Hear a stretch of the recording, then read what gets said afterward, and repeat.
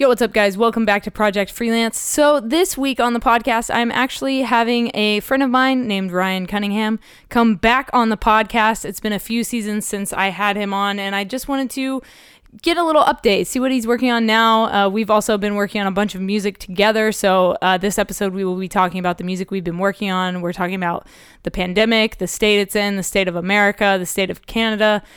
We're talking about all kinds of stuff. We get pretty deep in this. Also, trigger warning, we do talk about rape allegations and other sexual assault accusations in this episode. So I just wanted to give you guys fair warning that we will be discussing some people in the music industry that have had some allegations brought up against them. So yeah, just keep that in mind. And if you guys like this episode at any point in time, you can just leave a rating and some feedback. And if you do that, I will send you a signed photo print of one of the photos I've taken in an abandoned place. And I guess now would be a good time to plug my second podcast called No Tracers, which is all about what I do as an urban explorer. If you guys want to hear crazy stories from abandoned places, not only from me, but from my guests, check out No Tracers. I'll put some links down in the description for you. And if you guys need any gear for freelancing, if you are a videographer or an audio engineer, there is some gear down in the description with Amazon links that I think would help you out as far as gear goes. So definitely check it out. And without further ado, we are going to jump into this episode with Rian Cunningham. Let's just jump into it. Let's go. All right, guys. So welcome back to Project Freelance. Rian Cunningham is back on the podcast. It's been quite a few seasons since we had him here, and we kind of wanted to do a little update episode. Thought it would be kind of fun to catch up and see what he's up to. Last time we talked about getting your parents to let you go on tour, things like that. And so Rian, thank you for coming back to Project Freelance. Thank you. I'm excited to be back. So usually I have a list of like questions that we go throughout the podcast, but this one's a little bit different since you've already answered those questions. So I feel like just tell me first of all, what have you been up to? We've been dealing with this pandemic, this worldwide pandemic, and it's kind of shut, touring down for a while. So tell me what you've been up to during quarantine.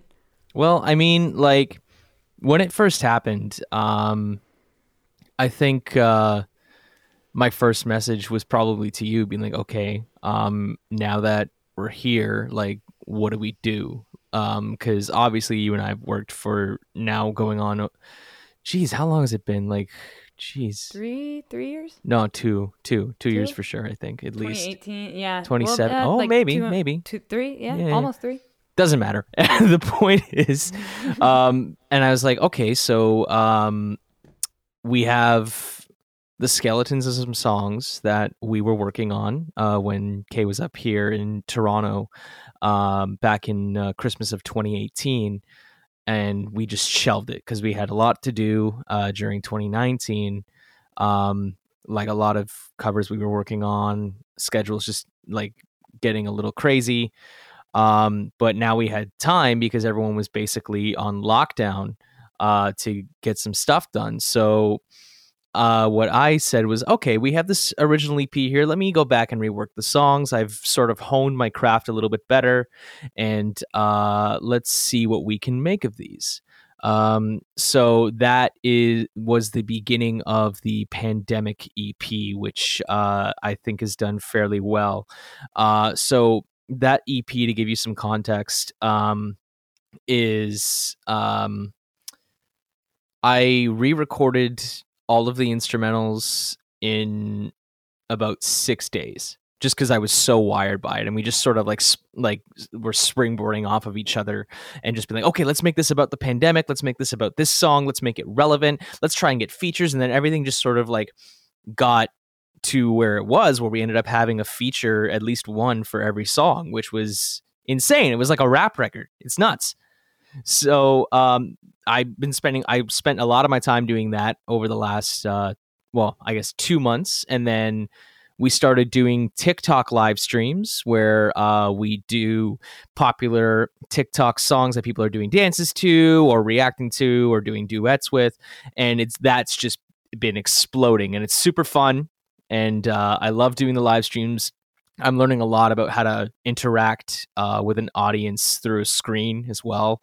and just sort of let my personality shine a little bit through, as long as it's not abrasive to anybody. I hope not. But beyond that, just been busy also doing my own music, trying to figure out how we're going to come up with a way, at least in my own projects, to debut some stuff, mostly digitally, and by not playing shows, if anything. So it's a really, really interesting time to be an artist, a musician. It's really, really scary, but also can be quite fulfilling, I think. So what's it been like to, not only not be able to play shows, but what's it been like not to go to shows? Like, that's a huge part of both of our lives, like going to concerts and all that stuff. So what have you been doing to keep your mind off of that kind of stuff? Well, to be honest, like the last show that I played was about 4 hours outside of Toronto, in this place called Peterborough, Ontario. Well, not 4 hours, more like 2.5, 3. And it was like run of the mill, like tour day, at least in my opinion. Like we did a radio spot for the show because it was a charity show. Then we played the actual show, like got to the venue like a couple hours later. And this was in February, like end of February. So like the coronavirus was already like being talked about. And I think all of us were kind of haphazardly joking about it. Like my guitarist Demetrius was like, we were all making jokes because he had just come back from a cruise like literally a few days before. So everyone was like, oh, don't touch him. Ha ha. He's got the Rona. So it was interesting, but like, the show itself was great. I know that there was a lot of money raised for, I think it was animal shelters, which is cool. But that was the last show we played, and like maybe May had plans to do a lot of traveling this year. Actually, we were planning to get a couple singles done out in Los Angeles or out in Vancouver or like different places like that with really, really big name producers. And obviously you can't do that now. So we've been just doing, I think, what a lot of people are doing, which is just songwriting and just like getting ready for when shows can come back eventually. So we just wrapped up a charity song that we're doing with a few other collaborators in Canada here, and that's going really well so far. We got the rough mix back so far, so we're just working on getting the other parts that we need for it. We actually recently got the green light to record the music videos, kind of like a We Are the World situation by Michael Jackson, where like you have all the artists in one room and everyone just sings their part, like that sort of style. But so the hope is that because right now in Mississauga, where I live, the limit for social gatherings is 10 people, but there's 12 people on this song. So now it's going to be the juggle of, okay, who has to sacrifice not coming for the sake of their safety and like that sort of thing, but they're also not going to be in the video. It's a lot of stress and like a lot to juggle. And I know that Demetrius runs most of that, but it's just interesting to be kept in the loop on that kind of stuff because everyone's just sort of, nobody knows what's exactly happening, right? Like everyone's just sort of like, everyone's just sort of like winging it. Oh, okay. When we find out more information, we're just like, okay. And what else? Exactly. And like the other thing that I was doing before everything shut down was I was actually taking improv classes and acting classes just because I wanted to get better at growing not only my self-esteem, but like I have a problem as a vocalist being classically trained, like when I was a kid, like singing in choirs and things like that.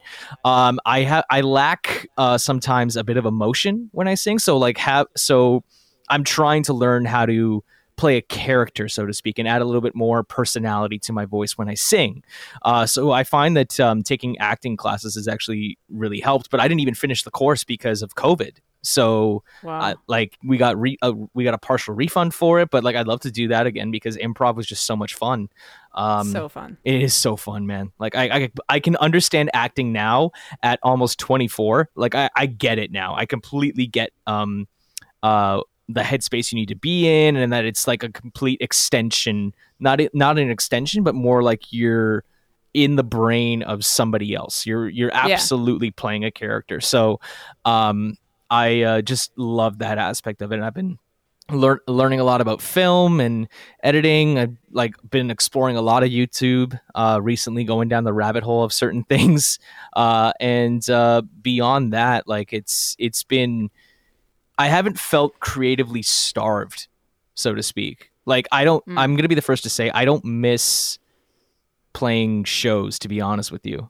I'm more of a like, don't get me wrong, I love it, but at the same time it was like, at least in Toronto, and I'll say this on any podcast that I'm on, like the scene here, and I'm sure that you can attest to this, is not the most supportive. It never was. It used to be, but a lot of I was actually having a conversation with somebody last week about this, but it became more that people were jealous of any sort of success, like even when it was minuscule. Like they got like a local band got featured on like on like Alternative Press, for example, or whatever the case is, whatever the magazine whatever the magazine is, and they would get shit on by people or like disrespected because like, oh, like, well, they didn't have this tone right, like, and like just super elitist bullshit.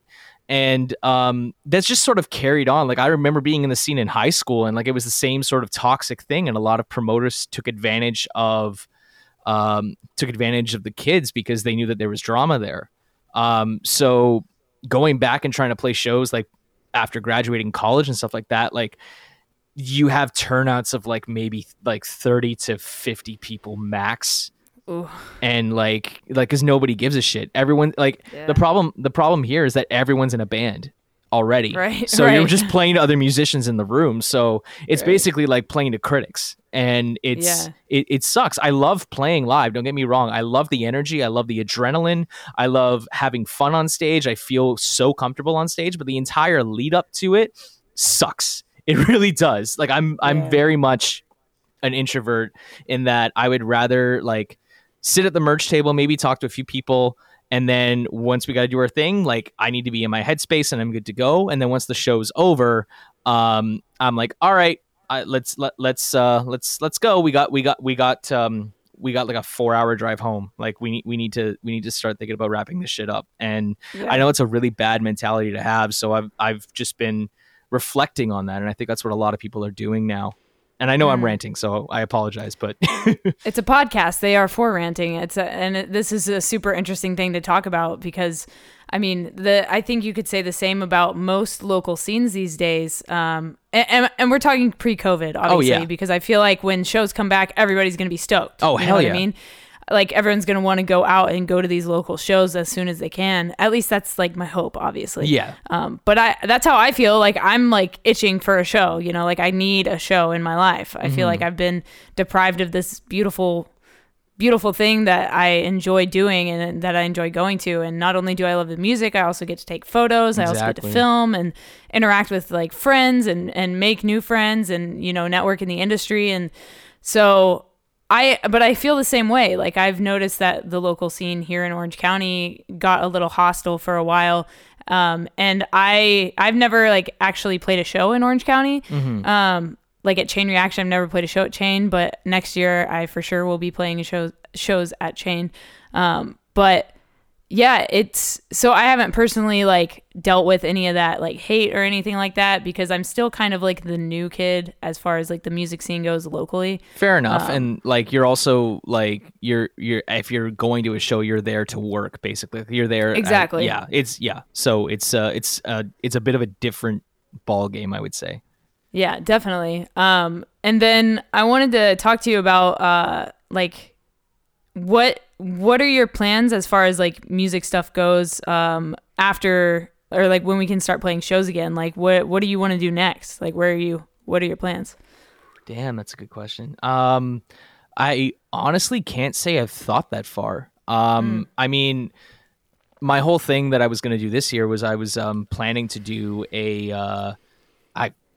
actually I didn't even realize this. I was actually planning to do my first solo gig in Toronto on the 26th of June, like my birthday. Whoa. And like I booked that like months in advance. I booked that in February, and obviously bars are shut down right now.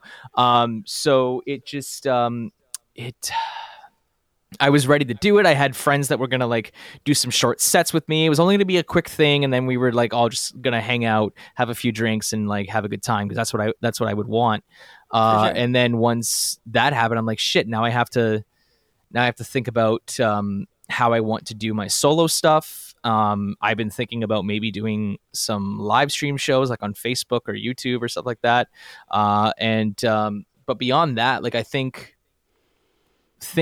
doing live shows isn't something I'm really thinking about right now, because I don't want to plan for something that I know isn't going to happen for a really, really long time. And I know I'm shooting myself in the foot here by saying that, because I've been trying to do music as a career for over a decade, like since I was like 12.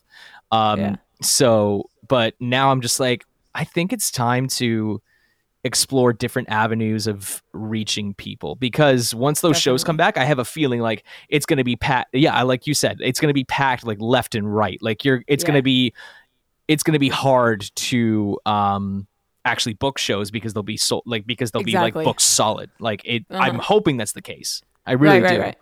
Yeah.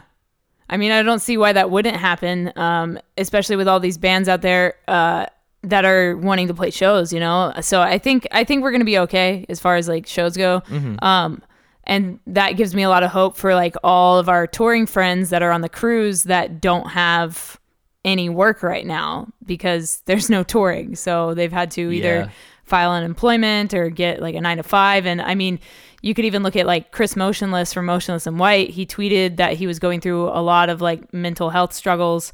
He just tweeted this yesterday, that he's going through like a lot of mental health struggles because he has not been on the road. And that's where he lives his life. You know, like that's what he does 9, 10, 11 months out of the year. And being home for him is uncomfortable, and it makes him feel some type of way, you know? And so I think a lot of crew members and a lot of touring bands out there are struggling right now mentally. And like, it's the worst part is that we can't do anything about it. Like there's nothing we can do. I mean, Live Nation is bringing drive-in concerts. Would you? Okay, so that's my question to you. An arena near you. Would you go to one of those? Okay, so Garth Brooks is doing one, and I really like Garth Brooks. Like, I want to do a metalcore cover of Thunder Roll sometime in my life. Let's fucking do it. I'm down. Dude, I love that song so much. There's like a bunch of country music I would love to cover. We'll make it happen. We'll do it. But yeah, Garth Brooks is doing like a drive-in concert. I would consider going to that. I wonder, I think they charge like $150 per car or something like that. I guess it depends on the show, but it is interesting, and I do think that Live Nation is I think it's a good thing they're doing it. Honestly, I know people are like complaining about it a lot. They're like, this is stupid. But I mean, people want to go to a show. Let them go to a show. Like if it's a drive-in situation, whatever. I think it's like them making the most of what they have. They're making lemonade out of the shitty lemons we have. Yeah, they're making the best of a bad situation. And exactly. Like I've heard, and they're making money at the end of the day. Yeah, so fuck you. Exactly. Like, like the problem that I have, for me at least, because you and I both drive cars and we drive them quite regularly. Like hearing a horn is just immediately panic for me. Like I have to look around and be aware of something. So that would like a wall of just noisy horns to me, like when your favorite sports team won the world championships, like that kind of thing to me, or like the World Cup or whatever, like that's what it reminds me of. So it seems cool in retrospect, but like I don't know, man. Like it's obviously not the same, but yeah, if you want to go experience live music, that is unfortunately the only way you're gonna do it. I also know that Live Nation up here started doing I think something like they used to have the ticket where like you would pay once for the summer and get access to like 12 shows or something like that. So they're doing something similar where it's like I think private live streamed concerts, like ticket venue, like that kind of thing. And they've done stuff for quite a few big Canadian staples out here. And I haven't checked and see how well that's going, but I do know that Live Nation was they said they were going to slash guarantees next year for artists. Oh yeah, let's talk about that a little bit more. Let's do it. Yeah, dive into that. I'll let you take it away. You probably know a little bit more about it than I do. So. I looked a little bit into it, and like what I saw was that basically they're asking artists to take a 20% cut of what they're usually getting. And like to be fair to Live Nation, I get it. Yeah, you have to run a business, and the point of business is to reduce cost and make as much money as possible. So obviously, if your employees, aka the artists, are making less, you're obviously going to make more, and you guys still they still have like people to pay and like different shit like that. And obviously like a lot of venues, like smaller venues, are probably going to shut down permanently.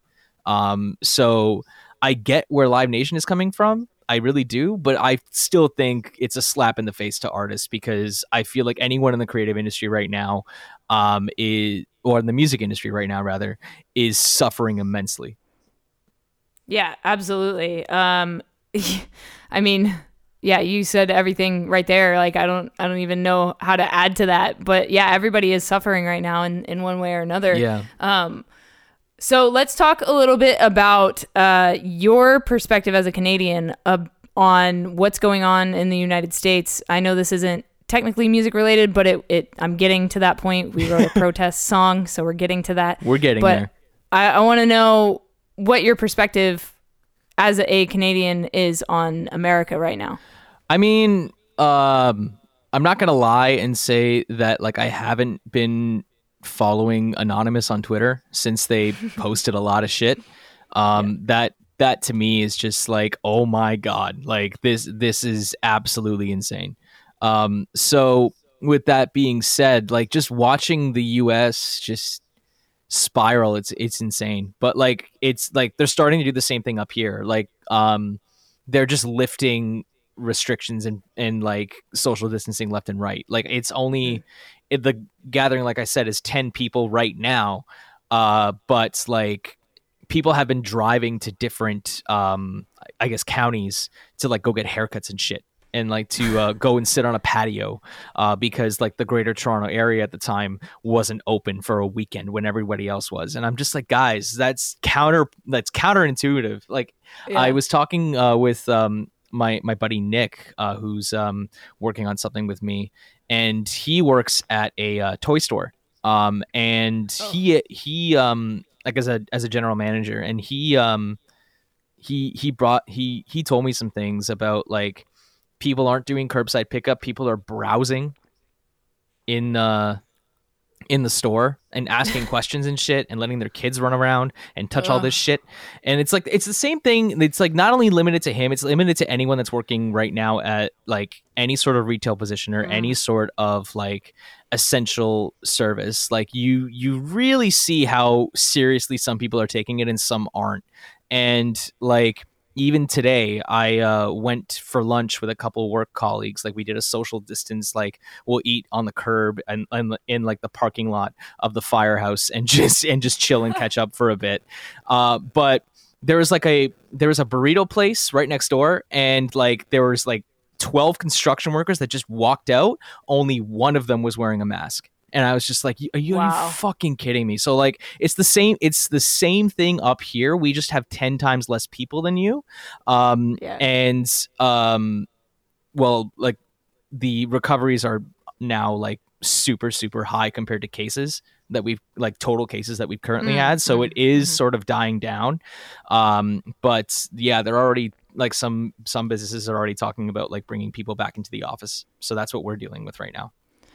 Yeah, it's here in California anyway, because I've been going between LA, Orange County, and San Diego over the past couple of weeks. So I've been seeing how the different cities are handling this virus. And like LA is on, mandatory masks. You have to wear one if you're in public, no matter where you go.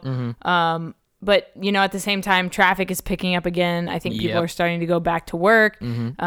Here and there. I know a lot of people that are my age that are unemployed right now, and they're just living off of unemployment or their stimulus check, which, by the way, government, I never got mine. Thanks. Thanks so much for that. Damn. Assholes. I know. Yeah. But yeah, it's been super interesting to see how these different cities are handling it. San Diego is pretty much completely open, but you have to wear a mask whenever you go into a place or whatever. I listened to an episode of Impulsive yesterday, which is Logan Paul's podcast, and they had gone to Vegas, or his co-host Mike and his girlfriend had gone to Vegas, and in Vegas they've got these like heat detection cameras in front of the casinos, and they like zap your brain. Not really. They don't zap your brain. they just check your temperature before you're allowed to walk into the casino. And that's the case with a lot of places. Like bars here are doing the same thing. Like they have like thermometers and stuff. So it's interesting how impatient people are. My thing is like, the thing that really got me was the golf courses, to be honest with you. Okay. Because they're all open. Trump considers them an essential business because he plays golf. Oh my God. Yeah, they opened up golf courses here too, but like they had structured arguments rather than I like golf to a degree at least. Like golf, if I'm making the argument towards golf because I do play it, sure. You can socially distance and play golf. Oh, for sure. It's possible. Yeah. It's a big open field. You can do whatever. Like it's fine. But yeah, they gave the green light to golf courses like I think like a month or two ago already, and like almost immediately. Mm-hmm. So like I get it. Like people are at tennis courts right now, which is cool. You can socially distance and play tennis effectively. I would say because at most you have 4 people on a court out on court at a time if they're just playing for fun. Right. So. Like it's good to see because people are out there getting exercise, I guess, and sun, yeah. But like at the same time, like because it's summer, everyone thinks this shit is over, and it's infuriating. Yeah, and some people are saying that we're hitting the second wave now, but I don't. This is still the first one, bro. Winter hasn't come yet. Are you kidding me? Winter isn't here. What about the common flu compared to this? Are you like this is what's going to happen? What about when the flu and this converge? Exactly, and it's just that's what I mean. Super that's virus. What I mean. Oh yeah. Like it's going to get so much fucking worse. So, like. I anyone that isn't taking this seriously, I'm just like, you know what? I don't even want to get into it. I can't waste my energy on this. I just can't. Like nail salons and hairdressers open just today when we're recording this podcast in where I live, and as well as like patios and stuff. I have no interest in going to like sit at a bar or eat at a restaurant until there's a vaccine. 100%. Yeah. And the reason for that is because I just feel bad for the people that have to work. Yeah. Yeah. Because they're wearing masks. It's claustrophobic. It's uncomfortable as shit. They can't take it off. And like, you're going to go out there because I can sit with my boyfriend or I can sit with my girlfriend and we can have a couple drinks on the patio. Like it's normal. It's not normal, man. Like, it's not normal. Sorry, man. Your summer's canceled. Yep. No, you're absolutely right. And, It's been nice to do things to like get outside. Like I've been on a couple hikes, which again, you can socially distant while you're on hikes. 100%, and we even wore our masks while we were hiking. And that, like I can't imagine working in a 6 to 8 to 10 hour shift, like with wearing a mask on and that That's you can't crazy. Take off. Yeah. That you can't take off. You can't even like touch it because your hands are germy. Exactly. So it's nuts. I'm sorry, but if you're going to a restaurant, I think like to sit in and dine, you're an asshole right now, honestly. Yeah, definitely. So other than the coronavirus, we have an issue with police brutality in this country. And that is correct. Ryan and I decided to write a song for almost an anthem, if you will, called Fight Back.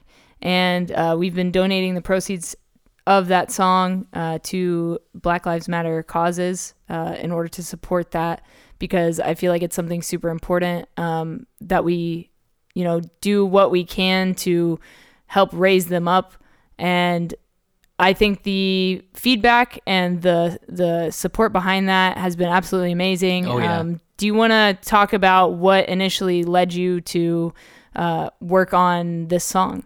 Yeah, I actually really do, because I think collectively, as a society, we've been so desensitized, at least like over the especially over the last like decade, to images and video of police brutality. Yes, yes, there have been multiple protests. Yes, there has been some change, but we're still living in the same fucking age. Like nothing has changed. And that is to, I guess, my own ignorance, because like I am a visible minority. I am mixed race, interracial. My father is white. Family is from Scotland, and my mom's side is Caribbean, so from the West Indies and things like that. So it's a mix there. So um, I I said on a TikTok that I made when we put the song out, just so I could address how where I was coming from with this.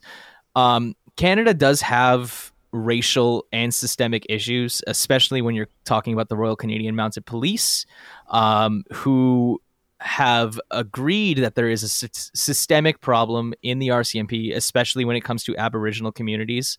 But Parliament refuses to acknowledge it because they need a majority, and a majority was not passed because of one vote to actually deem systemic racism to be a problem within the Royal Police.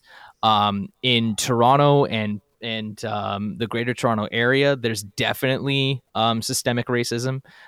Even just this week, we've had protests due to excessive uses of force by police on people just going about their lives, people of color, black people, brown people, whatever the case is.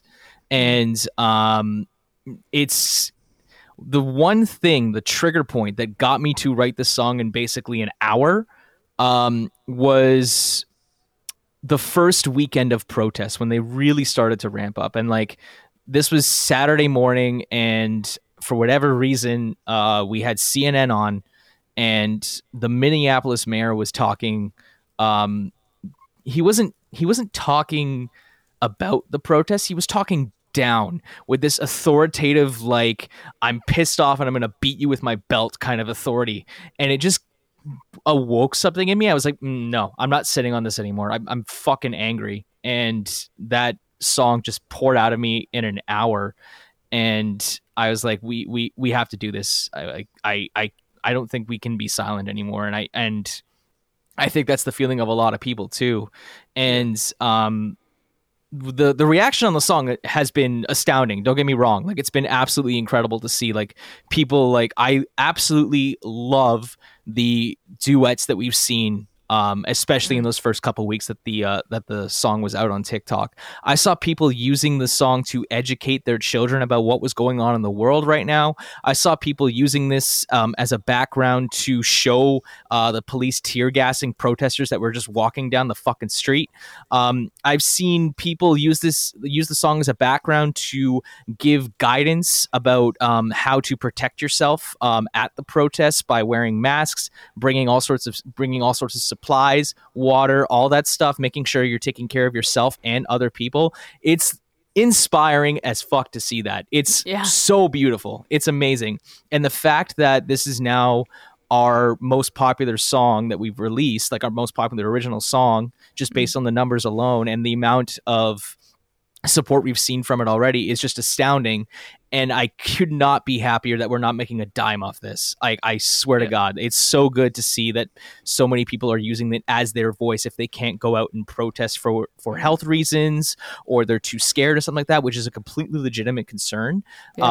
Because I have that fear too. I am terrified to go protest. I don't want to get sick. I don't want to get my family sick, just in case that does happen. And I know that there haven't been any upticks because of the protests in terms of coronavirus cases, but I'm glad that people are using this to voice and show their support, and in a way helping us show our support as much as we can too. So I just feel like we did something really good, and I'm very, very proud of everyone and what the song has accomplished so far. Yeah, I feel the exact same way. You know, we wrote this song to give to anybody that needs it, and I am very, back in the day when I was first starting out as a vocalist, one of my favorite vocalists was OTEP. And OTEP even reached out and said that she loved the song, and she said like, I'm so glad that there are other female vocalists out there that are voicing their opinions about this kind of stuff. Like, keep going. Like, thanks for doing this. This is awesome. And that was like really, really inspiring for me, because like this movement that we're supporting, I think, is something that has been going on for forever. You know, like these people have been struggling for forever. They've been oppressed for centuries. And the only way that we know how to give back, like Ryan said, like we're afraid to go to the protests because either of getting sick or maybe even afraid of getting shot by the police, you know, because exactly. it's been happening, getting tear gassed in the face, getting a rubber bullet to your face. Like, that's very real stuff that's going on right now. I mean, Seattle has an occupied zone right now. Like, they've basically quartered off part of the city, and they've taken over a police station, and they're like living in a park, and they've got their own security like guarding the area from the police. Like, it's crazy. It's crazy what's going on, but it's super inspiring that people are doing something, you know, like we're not just sitting idly by while this shit happens anymore. Like, we're all collectively doing something about it, and we're trying to make change. And the way Ryan and I know how to best make change is through music. So that's what we did with this one. And so until forever, this song will be donated to different causes that need it at the time. I will be going through the streams every month and calculating the total and donating it to whoever needs it. And I'm just super excited that we did something like this, and I would definitely like to do something similar again, which I actually guess I can say that I have with a band that I just announced that I joined called Matriarchs. They're a hardcore band out of Los Angeles, and we wrote a song called The Names of the Fallen, and that song is being donated to different causes as well.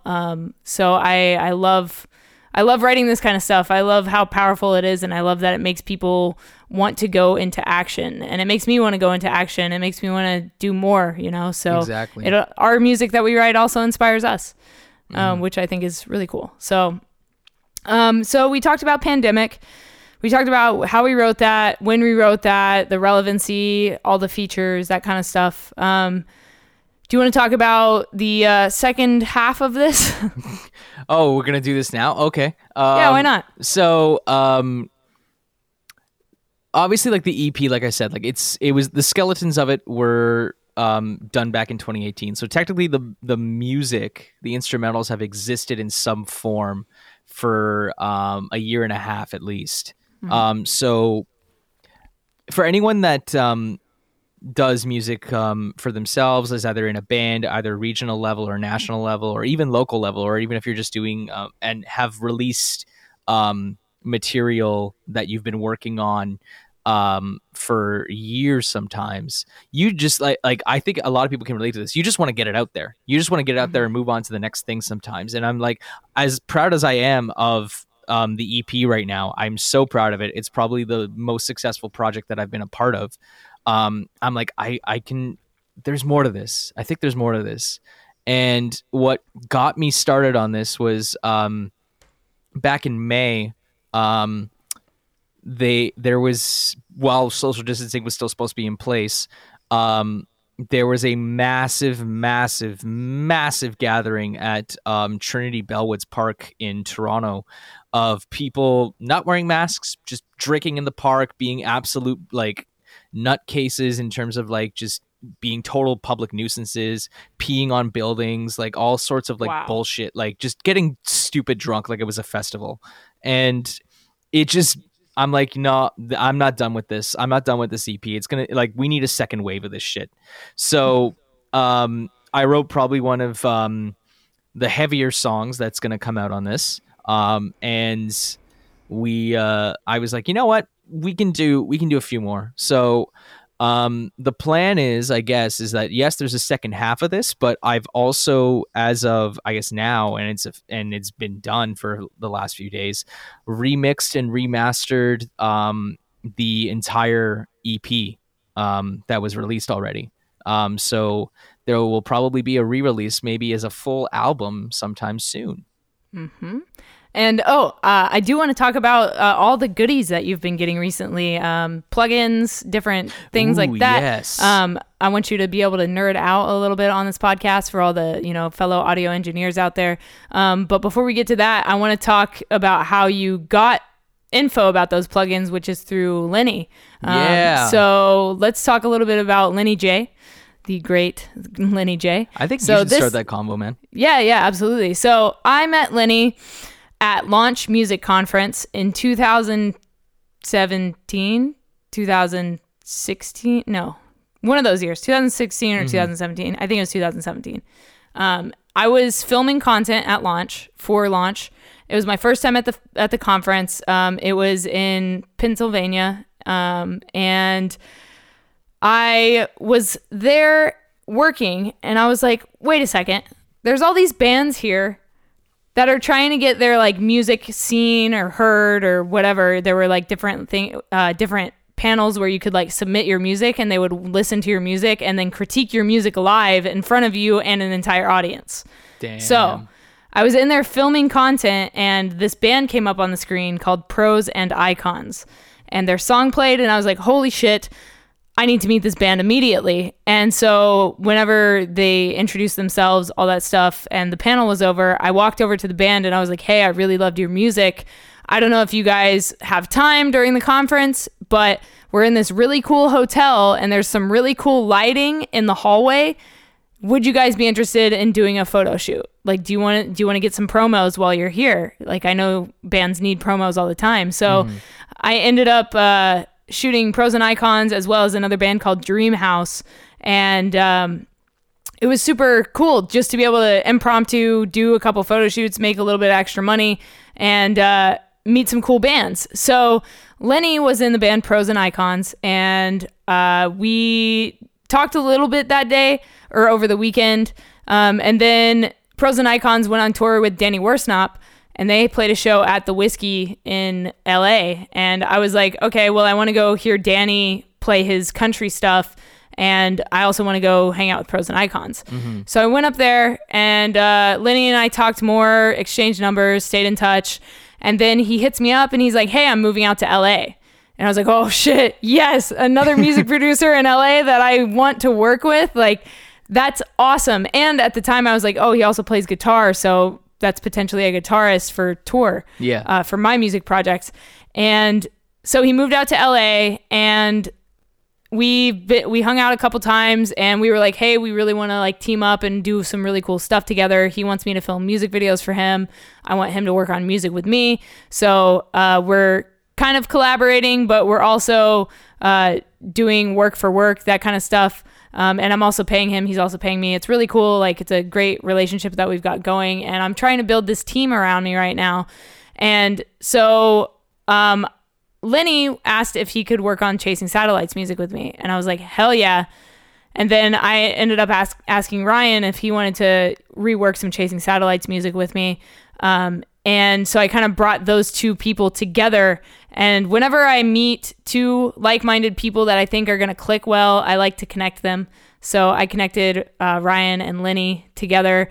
And take it away. Talk from there. So that was a very interesting Zoom call. So I don't know if you kids are aware, but like the way that records are being produced now is over Zoom. So Lenny and I just sort of like had a nerd out moment and just like got each other's history production wise and everything there. And it's absolutely fascinating what he's doing. And the one thing that I was always kind of insecure about when it came to my mixes was the guitar tones. I always thought I could make like better guitar tones and stuff like that. So we were going back and forth between this song and everything like that. And he mentioned Tone Hub by Will Putney and Company, or STL Tones. And I use STL Tones on previous covers that we've put out this year. And they're fine. I use it with a combination of that and bias amps.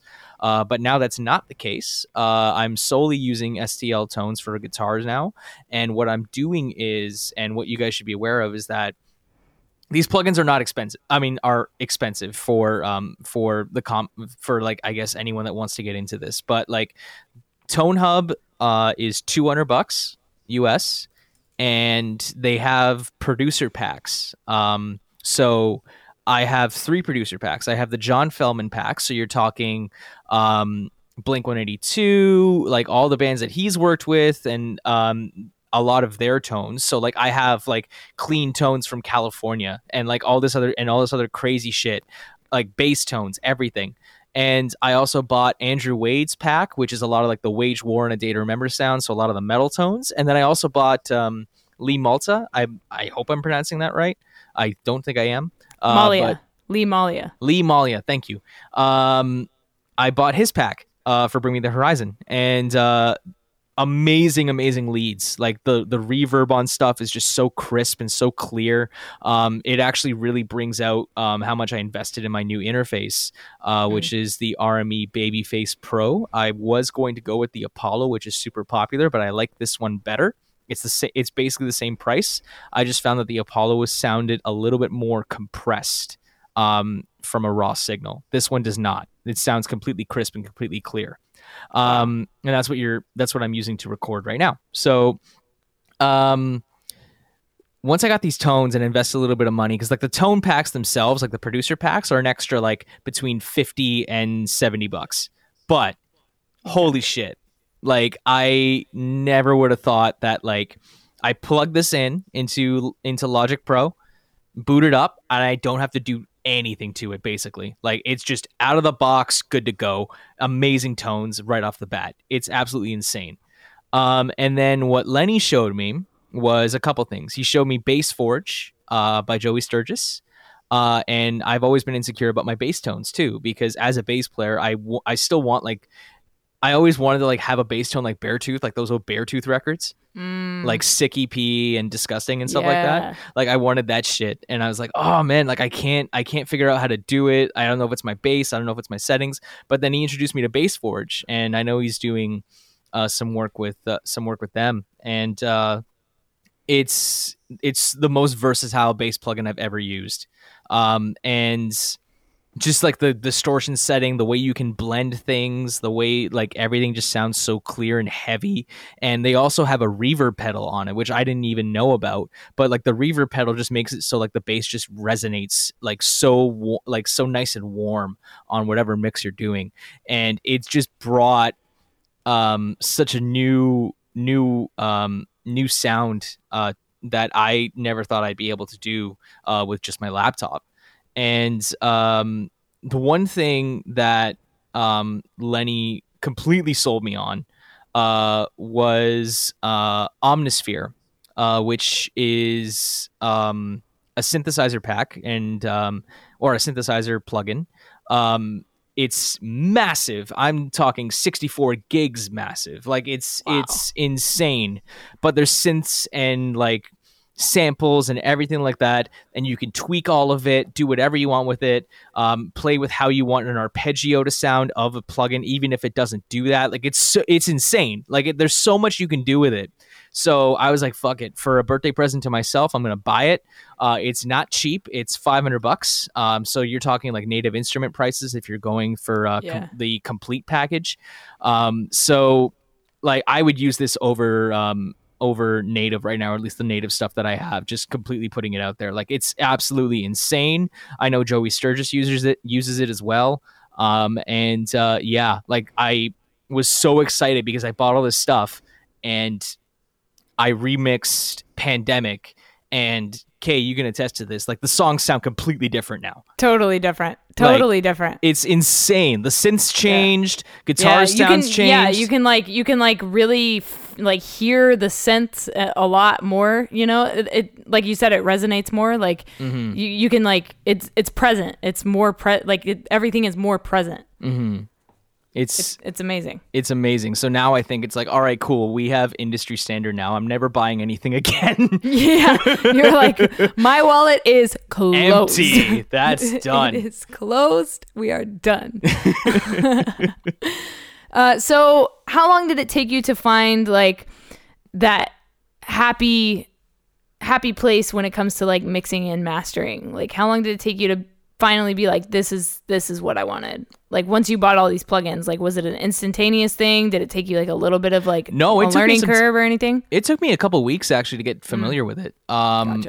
Because I know that I sent you some test mixes, and I was like, oh, I don't like the way these sound for whatever reason. Like, I don't get it. Like, I have everything that I need. Why doesn't it sound good? Right. And I had to basically learn how to remix everything, like, from the ground up. And that would, and to be honest with you, if it wasn't for the experience of producing covers like on a weekly basis, sometimes multiple times a week, it would have taken me months. But it took me just a couple weeks just to get familiar with everything and find a balance there.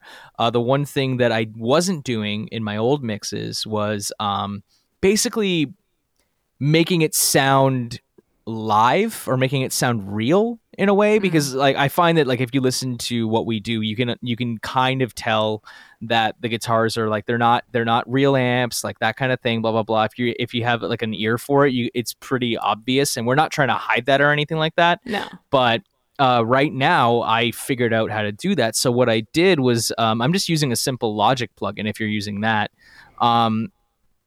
just the Space Designer. And I'm putting that on a bust channel, and what I do is I would go through the settings, and there's one that I'm using. There's one that I use for every single song, and it was the live chamber Space Designer, and it just makes it sound like you're playing in like a concert hall, like a small concert hall.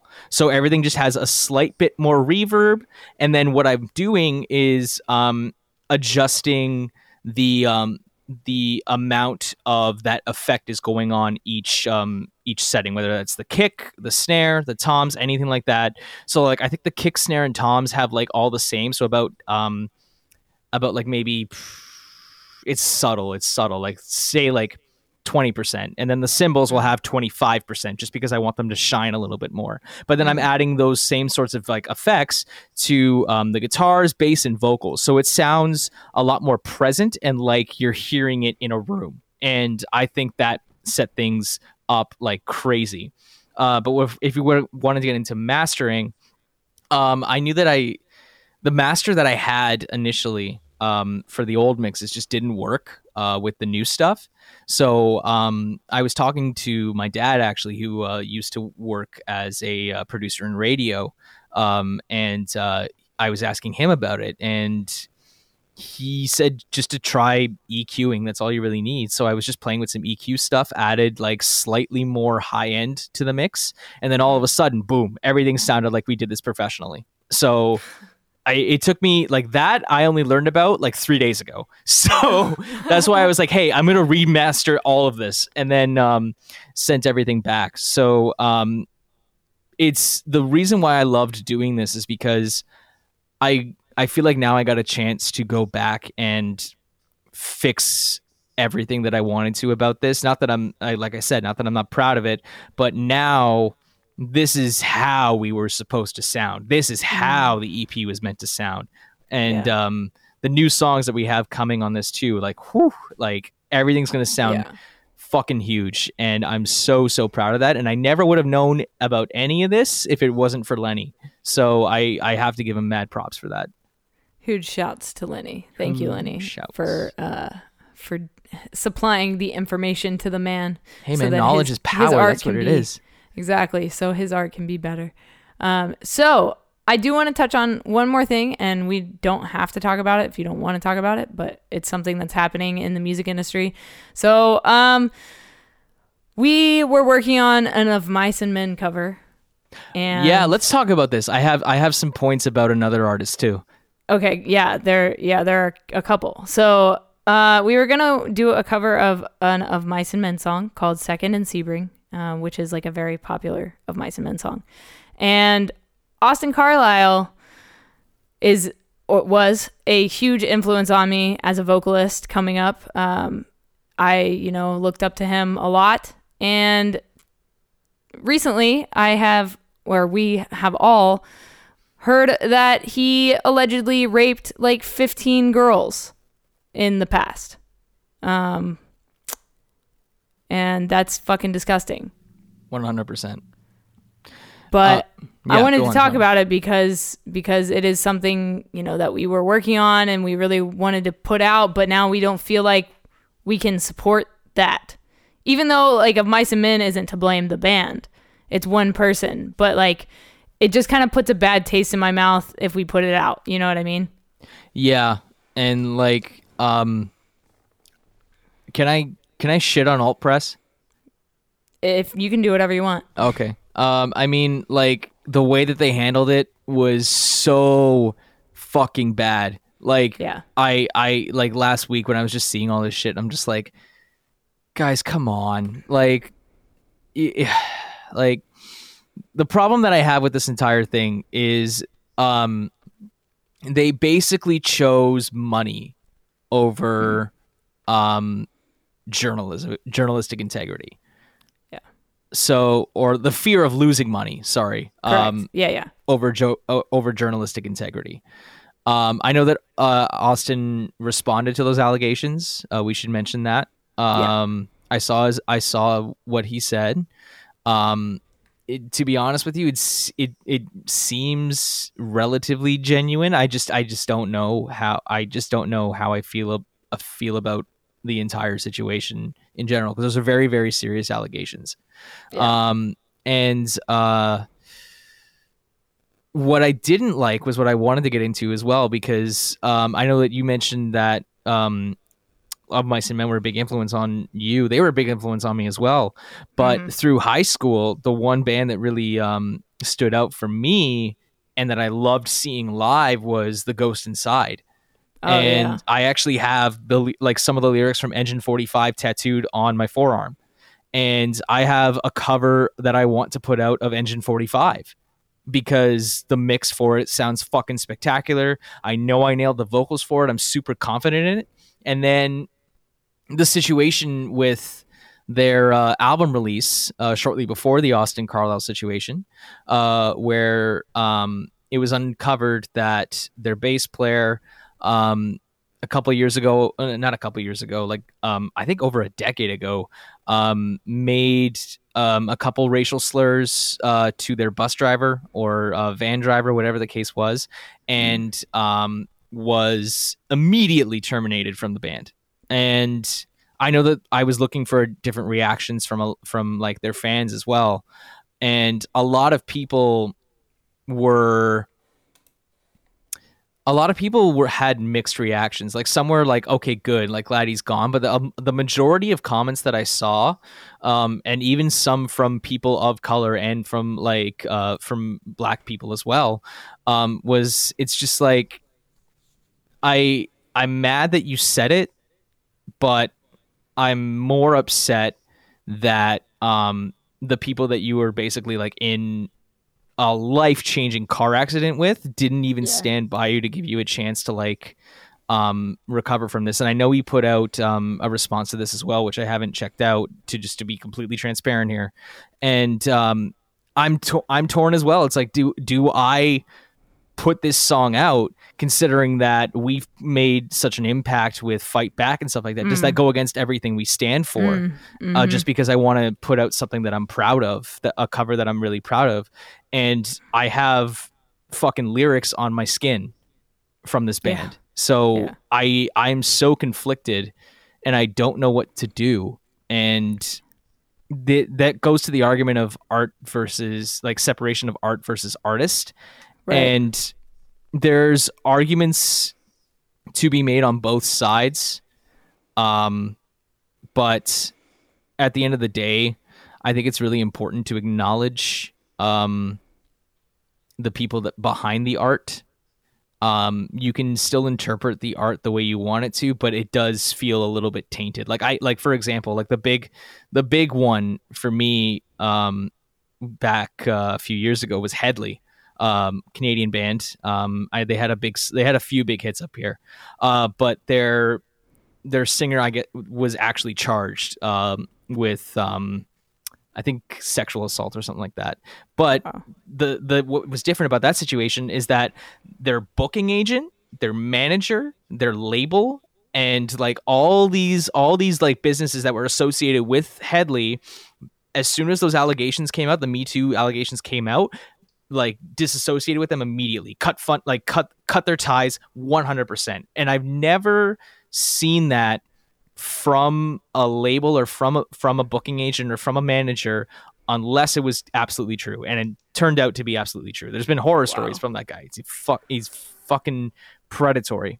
But I love Headley. I love their music. Yeah. And like I can't listen to it anymore because I just think about that. And that's a perfectly valid criticism to make, in my opinion. Oh yeah. But at the same time, it's just like, fuck, like I am I a bad person for wanting to listen to this music again? Am I a bad person for like talking about it? And there's so many questions about situations like this. But I think it's important to address the issue, acknowledge the victims of this, support the victims of this, and see how the person responsible for this is going to take actual responsibility for their actions. I think that's the most important thing. And then music is subjective. Definitely. You can feel however way you want about it. I think that's what we can take away from this. Yeah, 100%. It does suck to, learn horrible things about people you look up to, but you have to remember these people are human too. Like, they're fucked. Some of them are fucked up, and some of them do really fucked up things. But like you said, like the best thing we can do is support those victims and listen to them and do whatever they need, honestly, whether that be justice or some sort of justice, really, is what we need. Mm-hmm.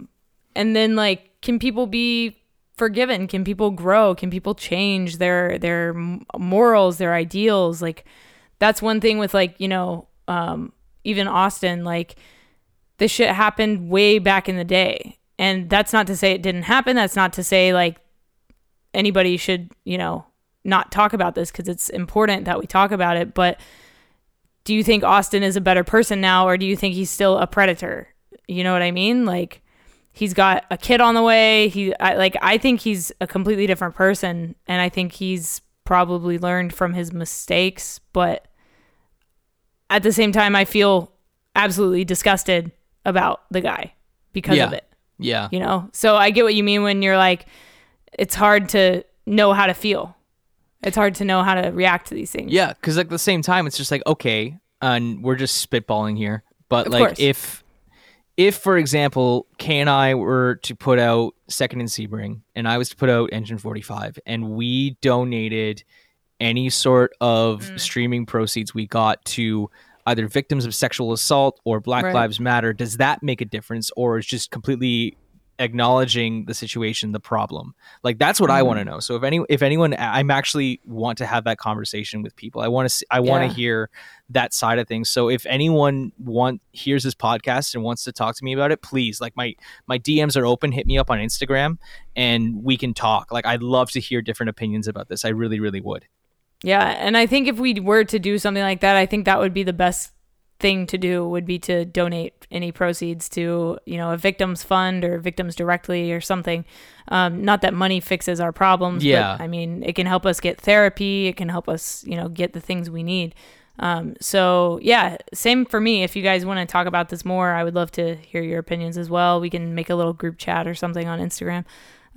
Even though I hate group chat. On Instagram specifically. On Instagram specifically. But yeah, I think we've talked about quite a bit. Do you have anything else you wanted to address here on the podcast while you've got your time? Well, I guess I'm going to plug. Plug away. I put out my solo debut EP called Mixtape. There's two versions of the EP. There's the pop version, and then there's the metal version of that pop version. So I basically covered my own songs. Which is so sick. Pause. I'm just going to pause you right there. Can you tell me why you wanted to do that? Because I think it's a brilliant idea, and I think more bands should do that kind of stuff. Like Linkin Park did it with their DJ remixes, Yep. all that stuff. I think it's great when bands reimagine their stuff. So originally, like the EP itself, it was supposed to be just the pop EP, but I was like, I just don't want to fucking put out like the same thing that everybody's doing, and it was more work obviously to do that and more money and time, and I was like, you know what, like at the end of the day, like I'll talk about it. I didn't plug my music as much as I should have, but at the same time, this is more like just an experiment, just to see what's happening, and also just because like it's for me, it's not really for anybody else. I just wanted to get it out there and like have some fun with it, and I don't mind investing into passion projects if it's something that challenges me as a songwriter and challenges me as a producer and a vocalist and a musician, all that stuff. So I was terrified to put out solo music for the longest time, and what really drove the point home for me that I could do this was before COVID shut everything down. I had a show in Florida, and performed my solo stuff. Didn't tell anybody I was going to do it, just to see the reactions. Like, they found out basically the second before I started the song, and people were already singing the words back at me. Wow. And I was like, holy shit, this is nuts. That's so sick. I was like, okay, I can do this. I can definitely do this. So that just gave me the confidence that I needed to just like, all right, cool. Think I'm doing the right thing. I'm having fun with it. And it's out now. It's called Mixed Tape. If you follow me on Spotify, you will find both versions. I had some really talented friends work on the artwork for the singles, and worked with some really awesome people on the videos, yourself included, because Kay did most of the videos for this. There will be more. The videos for the other songs will be coming out soon. But what I like about this project is that it's not just a pop EP. It's like a pop solo project or anything. What's really interesting about it is every song is from a different subgenre of contemporary pop music. So like the first track, Ghost, that's like your more mainstream like pop radio single kind of, just because it's a little bit more catchy. It's simple. So the second song, Alone, that's more of your R&B moody kind of thing, and I know that a lot of people really like that one. I got a lot of messages about that, which I really, really appreciate. The third song on the record, Leading Me On, it similar vibes to Alone. It just there's a bit more intricacy going on there with the instrumental, and it's like a part two, I would say. But the other two songs on there, which I'm really excited about, there's one song on there called Swing, and that is the club dance track, and my plan for it was to have it play at drag shows and different sort of munches and fetish parties. We're just being completely open here. In like clubs in Toronto and stuff like that. Like just hitting that scene, hitting like the gay district, hitting everything there with this song, because the message behind it is, to me at least, quite interesting. I haven't really seen anyone talk about that sort of topic from this lens, I would say. I don't want to say too much about it, just because it's just because the song isn't out yet, I would say. Well, the video isn't out yet. But it's interesting, and it's an experience. It's a lot of experience from my life and things like that. So take it how you will, and with a grain of salt. If you get mad at me, just send me a message. We can talk. Yes. And then the last song that I'm going to be putting out is a rap track, which I fucking love. I've always wanted to do a rap track, and I'm super, super proud of this one, mainly because the compliments I've gotten from it, just like, I just can't believe. Like, a lot of people say I sound like Eminem, which I'm like, that's bullshit. Like, there's no fucking way. But a lot of people are very, very impressed with it. And if you're a music nerd like I am, I'll tell you this now: the song is not in 4/4 time signature, so it's a rap song in like a different time. So that's cool. So have a listen and see what throws you off. And then what's cool about all those songs, they were all redone as metal versions. So you have two EPs coming out the same day. So 10 songs total. And you can go through all of them. So the interesting thing I found is that people don't know which one is their favorite. So let me know which one is your favorite. Let me know which version you like. Hell yeah. And it's been so fun to like, from my perspective, to, you know, work on these different songs that have two versions, you know, like we filmed like two different versions for the videos, and like lyric videos, there's two different versions, and it's been super cool to work on a project like this. And so, I mean, obviously, thank you for letting me be a part of this. It's been really, really fun. Thank you for filming. Because we had some fucking experiences with that. Save some lives in the desert. No big deal. Holy shit. Go watch Kay's vlog about that. Like, goddamn, what a day. Yeah, I'll put a link down below if you guys want to check it out. But if people want to find you, hire you to do some music production, do a cover for them, do an original for them, where can they find you? How can they get a hold of you? So like I said, definitely hit me up on Instagram. I'm on that more often than I am on Facebook these days. So it's at Rian Cunningham, just my full name. That's where you'll find me there. You'll find me on Twitter as well. And the best way to get a hold of me is definitely through Instagram, but I will, if it's for business and collabs and like things like that, I would want to move it more to an email chain just so there's just so I can keep track of everything. So you can reach me at contact@ryancunningham.com. And we can talk about whatever it is you want to work on. I know that I was just talking with people who wanted to just like hear about the audio engineering side of things and hear about like how producing works and how to do that kind of stuff too, which I don't mind giving advice at all if that's what you're looking for too. Even if you just want to chat, I'm good with that. But if you want to hit me up for some work, definitely just send me an email and we can see what we can do for you. I'm really excited to work on some new stuff, because my schedule's starting to open up a bit and I don't like it. We will fill that bad boy up one way or another. Get at Rian. He does great work. Obviously, you guys have heard the stuff he's done with myself. If you haven't heard his music, please go check it out. He's in a bunch of different projects, which I think is really cool.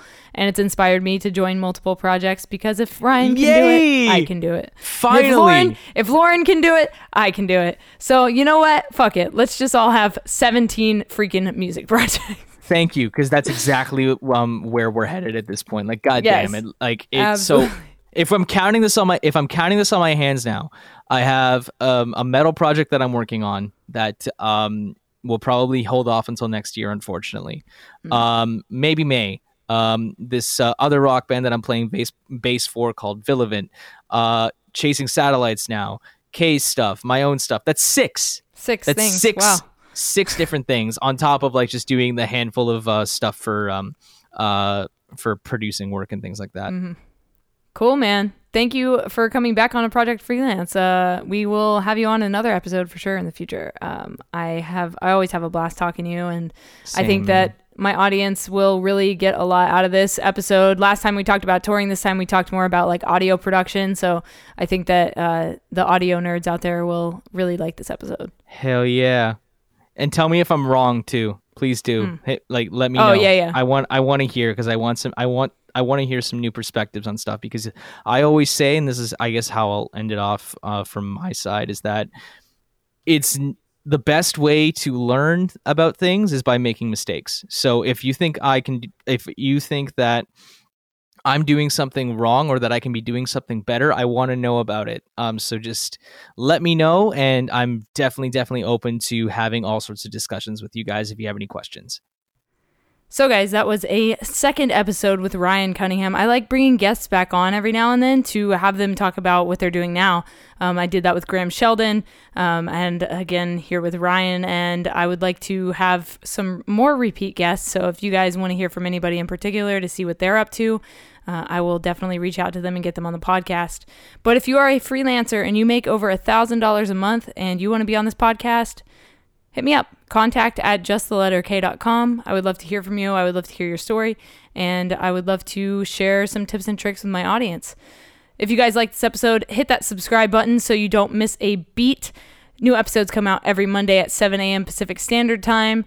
I will talk to you guys next week on Project Freelance. If you liked this episode, please do me a favor and leave a rating and some feedback. I would greatly appreciate it. Thank you guys. Stay strong, keep enduring, go out and go create something.